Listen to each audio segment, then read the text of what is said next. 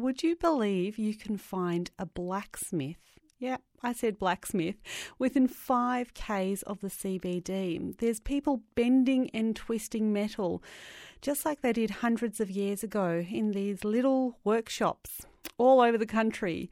Steve Phillips is one of them. He's an environmental scientist who set up a workshop a few years ago. And he runs the Waterside Metal Art Studio and Supplies in the Melbourne suburb of Footscray. Now let's head inside his workshop where they've just thrown some fresh coke on the forage.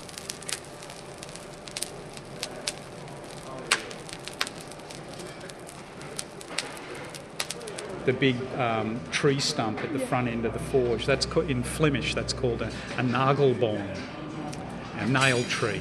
And there's quite some historical context in the nagelboom, and so it's also that you'll find it in the west of Germany as well. And there was a period of time in the 1700s and the 1800s where blacksmiths were finding it hard to make a living, and so what they would do is because they were highly respected in the community, they would forge nails for people who would come to them with an incurable illness, and the people would pay the blacksmith some money to forge the nail. The nail will get hammered into the nagelboom outside the front of the forge, and the theory was when the tree grew over the nail, the person's illness would be cured. That's a great story. It is, isn't it?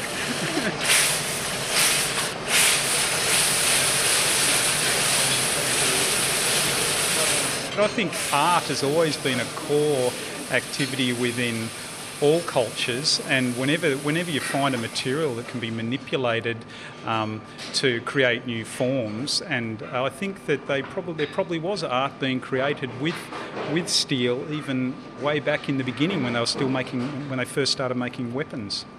Steve, I spent a year living in Turkey, and blacksmithing is a trade that's alive and well in Turkey. I mean, blacksmiths are still making gates for homes, and they're making garden ornaments. You don't see much of that happening in Australia, do you? Is it a bit of a sort of a dying art in Australia, a dying craft? There's still a lot of gates and balustrades being made in Australia, but what that's called now is fabrication, and it's done with machines. It's done with welders. The traditional techniques of blacksmithing are time-consuming, and they don't lend themselves to the commercial pressures of modern-day business, and so it's not. Has it died? Well, it probably has died to a degree, but it still lives on. And so Jack, who's working here as an artist blacksmith, he has a full-time job blacksmithing to create the jewellery around some of these fabrication projects that modern-day metalworking studios are undertaking. Jack, what's the sign that they've got it right? Is it the balance? Well, with any project there comes the final putting it on the table or onto a flat surface and seeing if it's got any stability problems, and then having a look at it too and seeing if there's anything aesthetically that you want to change. So it has to stand up straight, not fall over, and be pleasing to the person who made it at least. So that's the sort of little finessing point in the job. Just before you call it finished, there's still a chance to make some little tweaks or changes. And if you keep heating the metal over and over to tweak it, does that weaken it? Or no, it's one of the beautiful things about forging is that provided you get it hot, you can pretty much work it indefinitely. So it's sort of like having a wet clay. And while it's wet, it's fine. Once it's dried out, it's a problem. And the same thing with steel. If you work it hot, you can fairly indefinitely manipulate it. If you try to work it cold, then you can introduce cracks and that sort of thing. Right, so heating it is the key. It is. Keep reheating it. Yep. Yeah. How much grunt work is required? Because I was looking and some of your students were really sweating bullets. Well, as soon as you move above 10 by 10 square bar, and let's just say you move to 16 millimetre square bar, it starts to become quite an effort to start to deform it, and you have to get it really hot. You've got to get it up to a yellow heat to be able to deform it easily. And you'll see some of the exercises we've got here, particularly the ammonites. You see up on my forge hood there's a little ammonite. That starts out as 16 by 16 square bar. And to draw a taper out of that is hard work. It's a full 4 hours to draw the taper out and twist it up. And what is one of the earliest items that you made, and what did it look like? Do you remember? I certainly do. Well, I in fact, I might even have it in the forge. Here it is over here. So this is, I'm quite pleased with this piece. This is one of my, it's not my first piece, but it's one of the pieces that I made after about a couple of weeks of learning. It's a little piece of Art Nouveau curve, and it was what I learnt from the creation of this particular piece was the importance of finding the right line in your work. And so when you're blacksmithing, you can create a curve, but it's giving it tension that is the difficult part, because that's where the beauty comes from. So if you look at this piece, my teacher said to me, "I think you've got it, Steve. It's starting to come alive." You've got a glint in your eye as you talk about blacksmithing. I mean, you travelled all the way to Antwerp in Belgium to study this craft. What took you all the way to the other side of the world to learn how to blacksmith? That's a very long story, Serpil. I actually had the good fortune of having a midlife sabbatical at 40, and so I had a year off. And I went to Belgium with my family, and I went to the Academy of Fine Art in Antwerp, and I started off doing a little bit of sculpture, and then the blacksmithing opportunity came up, and I thought, oh yeah, I'll have a look at that. And I think as soon as I walked into that forge in Antwerp and looked at the fires and the ambience in the establishment, I just thought, this is me. And then when you start to I've always played with fire, and when you start to use the fire to heat the steel, and there's a whole process of waiting, so it's not instantaneous. You've got to put the steel in the fire. You wait till it gets to the right heat, and then you've got to hit it. You know the old saying, strike while the iron's hot. Well, it's true. It applies. Is it the gratification of doing something with your hands, making something with your hands, that's so joyous about blacksmithing? Yeah, I think that's certainly part of it. For me, it's the whole process. It's the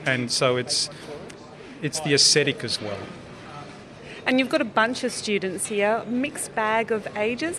What sort of students are you attracting? What do they want to get out of this class? So we started running these classes about 3 years ago, and the demographic that comes through doing the classes is it's very broad. We have from 12-year-old students right through to retired people, and we have had doctors, architects, meteorologists, anaesthetists, prison wardens. It's really broad.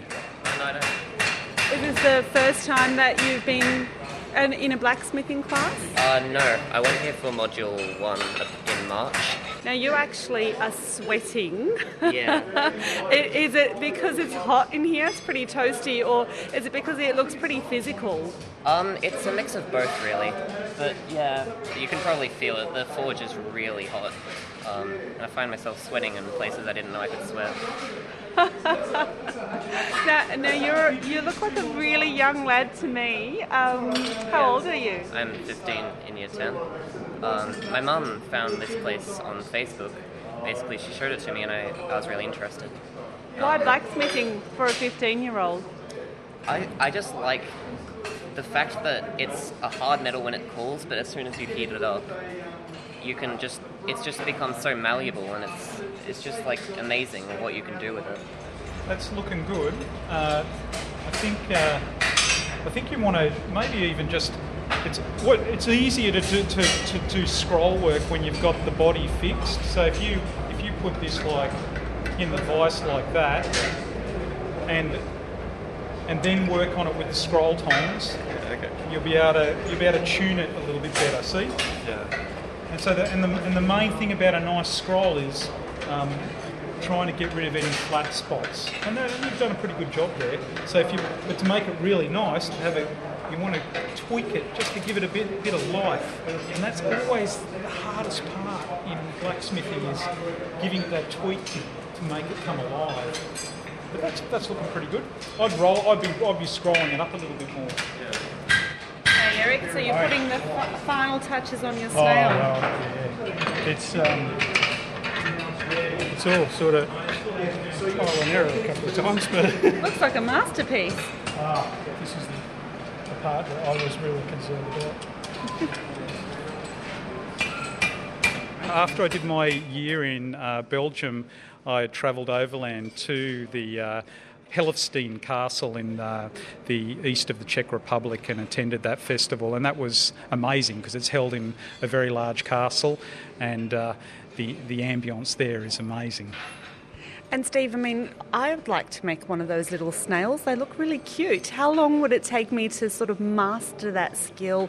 What tips would you give for someone like me who's never ever gone down the path of blacksmithing? But I've got to say, I'm a cabinet maker's daughter, so I do know how to hold a hammer. I reckon that to make a snail, and you've got some reasonable hand-eye skills, I think. Well, we generally do a Module 1 course here, so everyone has attended a Module 1 course, so that's 4 Saturday mornings. Someone with good hand-eye skills should be able to pick up the basic techniques to be able to make a snail within 2 weeks, 2 sessions, and then on the third session we could embark upon teaching them the core techniques that are involved in making the snail here, which are different from your basic bending and twisting. You're learning to forge welding, you're learning to use cutting tools to split the steel. So what tips would I give you? I think you should just put a leather apron on and come down the forge sometime. And I'm really happy to say that I can actually see another female participant, so it's not just a class for blokes. So this is really promising. Yeah, look, it's a real focus for both Jack and myself and Bruce. We're really enthusiastic about women coming to the forge. It's not a men's shed. We want the atmosphere to be inclusive for people of all walks of life, and irrespective of gender. And I guess I should ask also, where does the name blacksmith come from? Okay, well, if you ask my wife what I look like when I come home from the forge most weekends, it's a shade of grey or black. And I imagine in the older days when the blacksmith worked for a full day using a coal fire, because we're using coke here, the amount of soot in the air would have turned him a nice shade of black.